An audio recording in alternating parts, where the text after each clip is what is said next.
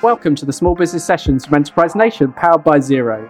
We're a podcast packed with inspiration from entrepreneurs who've been there and done it, and advice from experts on the topics you need to know to start and grow a brilliant business. Head to enterprisenation.com/podcast for more information, and don't forget to rate, review, and subscribe. Welcome to the Small Business Sessions from Enterprise Nation, powered by Xero. Thank you so much for joining us for this week's episode. My name's Dan Martin.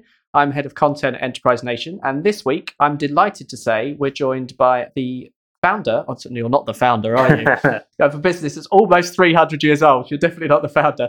Henry Deakin from Deakin and Francis. Thank you so much for joining us. Thank you for having me. Thank you. If we'd had the founder in the room, that would have been interesting.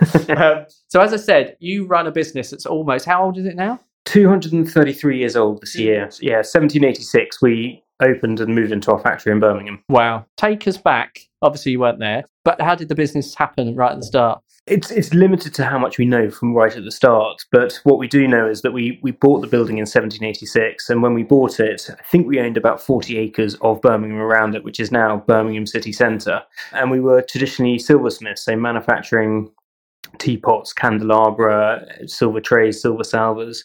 And the company, has slowly evolved into the brand it is today. That is amazing. So at what point did you take it on? Because you're the seventh generation? Seventh generation. I started probably about 12 years ago now. I was working I did my Gemological Institute of America degree, moved out to New York to work for Aspreys, and then took a pay cut and moved to Birmingham, which is quite an extraordinary choice. Yes. So I took over about 10 to 15 years ago, and at that stage my father was still in the business, and he retired about 5 years later, leaving the business to my brother and myself, who have been running it ever since. Yeah, that's amazing. So you said you're still in the same building, and I believe was it James Watts was also based in that building? It was his country house, we believe, when we bought it. So there's still the old fireplace, and the Lunar Society used to meet once a month. So Matthew Bolton and James Watts would meet in what is now our boardroom and our showroom. And I think they used to smoke opium and talk about how they're going to change the world, I believe. Wow. I assume it's not the same anymore. It's very different now. Yes, exactly. There are no ashtrays in the building. Did you always intend, because obviously this was a massive part of your family, did you always intend to join the business? Was it always sort of accepted that you would, or? We were never pushed into it, but either myself or my brother. It was it was there if we wanted it, and if we showed interest, Dad would tell us more about it, but we were never sort of told you will be going into it. There was no pressure. And in fact, Dad said, if it doesn't work for you, don't work for it. He was very keen that we didn't just go into it because it was there. I was pretty passionate about being a JCB digger driver for quite a long time, and my brother James was very passionate about being a carpenter, and he does still do carpentry in his spare time. And I think Dad pointed out that carpentry and metalwork are pretty similar, apart from if you make a mistake, you can add a bit more metal, whereas with carpentry you can't. Yeah. So we both joined it on our own backs and on our own merits, but it was it's a great honour to be able to join a family business of that age.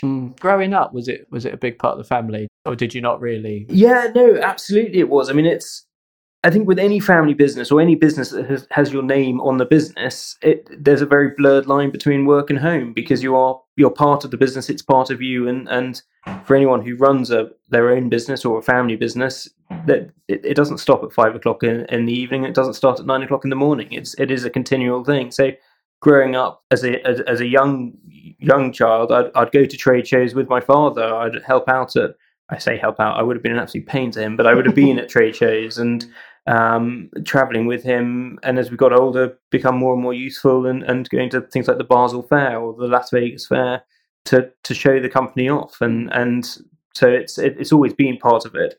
Quite often we try and tag a holiday onto the end of it. Well, you've gone all the way to Vegas. It's a shame not to see the Grand Canyon. Very true. But it's always been part of the business. The family has always been part of the business, and the business has always been part of the family. What about the way, because it's obviously cufflinks is what you specialise in, the techniques is it still similar techniques that are used today compared to a couple hundred years ago? Absolutely. About the only thing that hasn't changed in the business is the production methods and the techniques and the machinery. A lot of the machinery we're using today, we've been using for well over 100 years, because we honestly believe that is the right way to make jewellery. It's not a matter of us not wanting to invest into new machinery. It is the right way we think we don't want to cut corners. We're not trying to make a lighter product or carve out the backs. We want to make the jewelry that will last forever, whether it's cufflinks or money clips or earrings or necklaces, rings, whatever we're making. We want to make it to the best of our ability. And we believe that the artisan, handcrafted way is the right way. Has the target customer changed over the years? Because, you're a premium product, you're a high-end product. Has that always been That's always been our market. What's interesting now is the world has become a much smaller place. So traditionally, we were known as the brand behind the brand. So we were manufacturing for, I don't think I can say names, but the high-end retailers throughout the world. And now we have our website, our storefront in London, our flagship store. You can now buy our product under our name. In fact, we're trying to stop doing manufacturing for other people, white label, because actually we want to promote Deacon & Francis, and we think by having the Deacon & Francis name, it is actually adding value to the product. It's not just another item bought in with somebody putting their name in. It is an artisan, best of British product. So in answer to your question, we now know who the customers are, whereas before we were just supplying the shops and never meeting the end customer. But there is no rhyme or reason as to who our customers are. It literally ranges from royalty to rock star to anybody walking off the street who's seen the product and would like a decent pair of cufflinks. So you mentioned your London store. That was obviously that's a massive change. You've opened a flagship store in the central London, Piccadilly Arcade, isn't it? Piccadilly Arcade, yeah. So why did you decide it was right to do that? I've always wanted a shop. I generally have always wanted a shop, and I've always wanted a shop in that area. And I honestly believe that Deacon & Francis deserved to have their name in lights, and it's right that it has a flagship shop. I never thought that the shop would be a profitable shop, or it was not there to make money. It's really there as a marketing so that customers can come and see it and experience the depth and range of products that we have, because our current retailers, and I'm not knocking our retailers, but they can only have a limited amount. They'll only have a few feet of cabinets that they could sort of use for cufflinks, because they'll have watches and rings and everything else, whereas we had the most phenomenal collection in the world, and it wasn't on display. So it's really as a showpiece and to use as a London office for myself. Thankfully, the shop has done incredibly well, and we're delighted with the results of it as it stands. I mean, as I say, I wasn't opening it as a sales tool, but it's become my number one customer, and did within 3 months of opening it. Really? Wow. What market?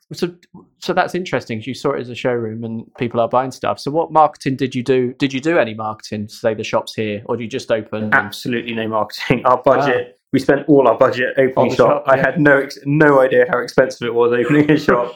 And that's quite a premium location as well. It's not. The rent is not ideal there. But to be honest, when I was talking to the board of directors about it, who gave me a lot of pushback against it, we needed this flagship shop, and it needed to be in the right location. So for half the rent, I could have been down a back alley somewhere near it, and it would have been a complete waste of time. So it had to be in the right location.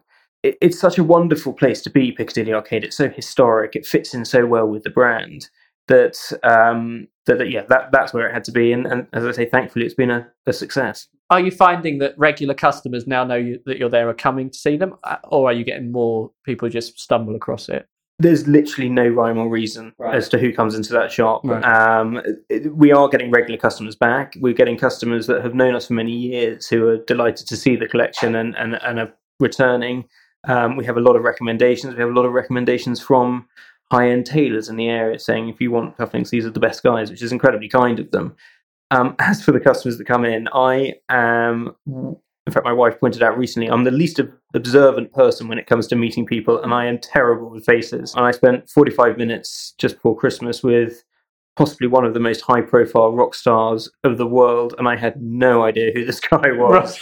Right. He didn't look like he'd be buying a pair of cufflinks, and then afterwards it was pointed out as to who this chap was, and he certainly could have been buying as many as he wanted.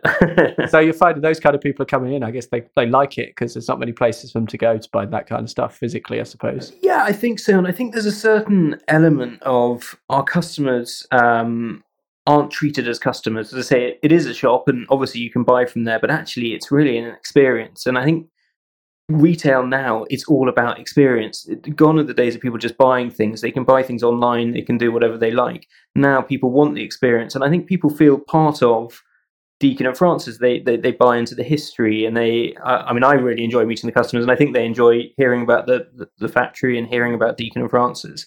And what I find slightly extraordinary, it's very nice, is that customers will often will come back and thank us afterwards, and we'll come and give one of the sales guys or girls a bottle of champagne, saying we've really enjoyed our morning, which for me I find quite extraordinary, because I would never think, if I bought something expensive, to go and buy a bottle of champagne and give it to the salesperson. No. But I think people really feel connected to the company, and it's so unique, and it's a real family atmosphere that actually that's fantastic. When I was sort of preparing for this interview, I looked into your social media, and Instagram obviously is important. If you think, a couple of 100 years ago, your relatives, obviously Instagram, like, what would they think of that now? But I see that you work with influencers, and that is sort of now part of your strategy now, which I guess is part of the innovation of staying modern. So do you want to talk a bit about how you do that? Yeah, it's not a world that I particularly know, but we've got a fantastic marketing team on side, both in-house and externally, and the influencer response we've had has been completely mixed, and I think that's with all marketing, it is completely mixed. But it's amazing who follows the influencers, and actually, previously I've shied away from it. I don't agree with paying influencers for the sake of doing an Instagram post, but if they want to come and meet in the shop and talk about it and talk about the company generally, not as an advert, it gets a much better response. And the Piccadilly Arcade as a arcade has done a big push towards influencers, and we've had a very good response from it. Really? So you're finding people are buying stuff or coming into the shop as a result of it? What's the impact? We did a big push recently, and I think we had about 5 or 6 influencers over the course of 8 days, and there was a definite spike in sales. But it's not from the traditional influencers. I think when you're choosing an influencer, it's not just about the highest numbers. You've got to look into really, originally one was kept approaching us saying he thought he'd be perfect for our brand, but every picture of him was himself on the beach in a pair of swimming trunks, which is great if you're selling swimming trunks, but cufflinks don't really fit in where they'd go. But actually, it's the smaller, in my mind, more authentic influencers are the ones that have pack a bigger punch for a company like ours. What other sorts of marketing are you doing? How else do you get the word out there about the business? We do very limited print because it's so expensive to do it. We obviously do our Instagram, and we push Instagram, Google AdWords, that side of marketing, and actually being out and about is a great form of marketing. I'm heading off to Goodwood on Friday, which actually I'm really looking forward to. That is definitely not work, but actually it's being out and talking about the brand is possibly one of the best forms of marketing of getting the family out there rather than sitting in an office in Birmingham.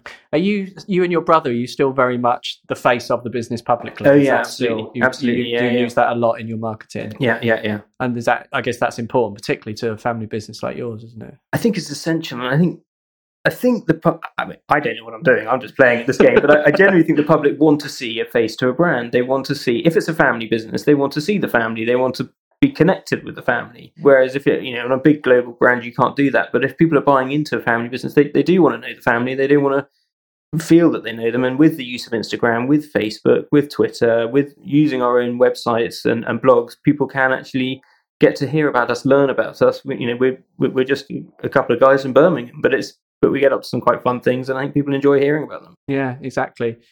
What about exporting in terms of international? What's your sort of exporting sales and stuff you like?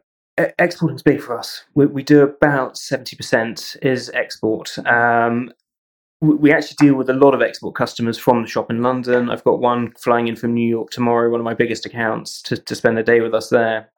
It's a really key market, and America has always been very strong for us. We've got representation in America, and I do a big show called Couture, which is the Las Vegas show, which is about 8 days without leaving a hotel, without going outside. But it actually has its merits. Yeah. So export for us is huge. We're also getting much bigger in China, and that's growing very quickly. We're doing the Best of British show in about 3 weeks' time. My brother will be going out for that.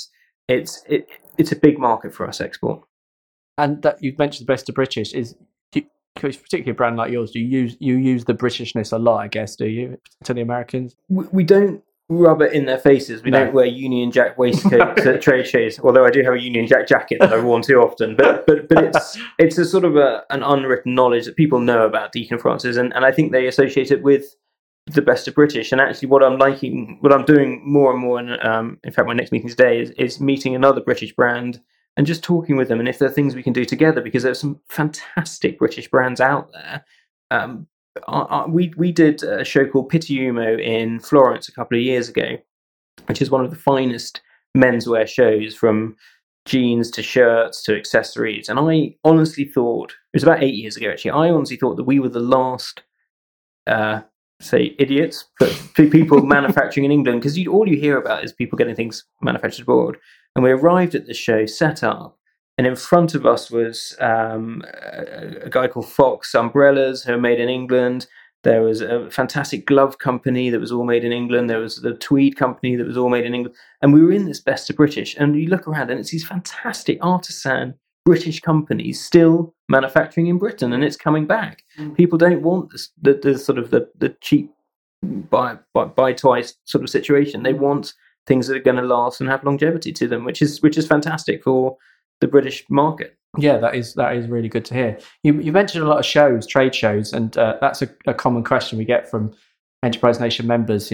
Trade shows. How do I get it right? So, you've done a few. What are your tips for trade shows? Prepare yourself. Yeah. Drink lots of water in advance.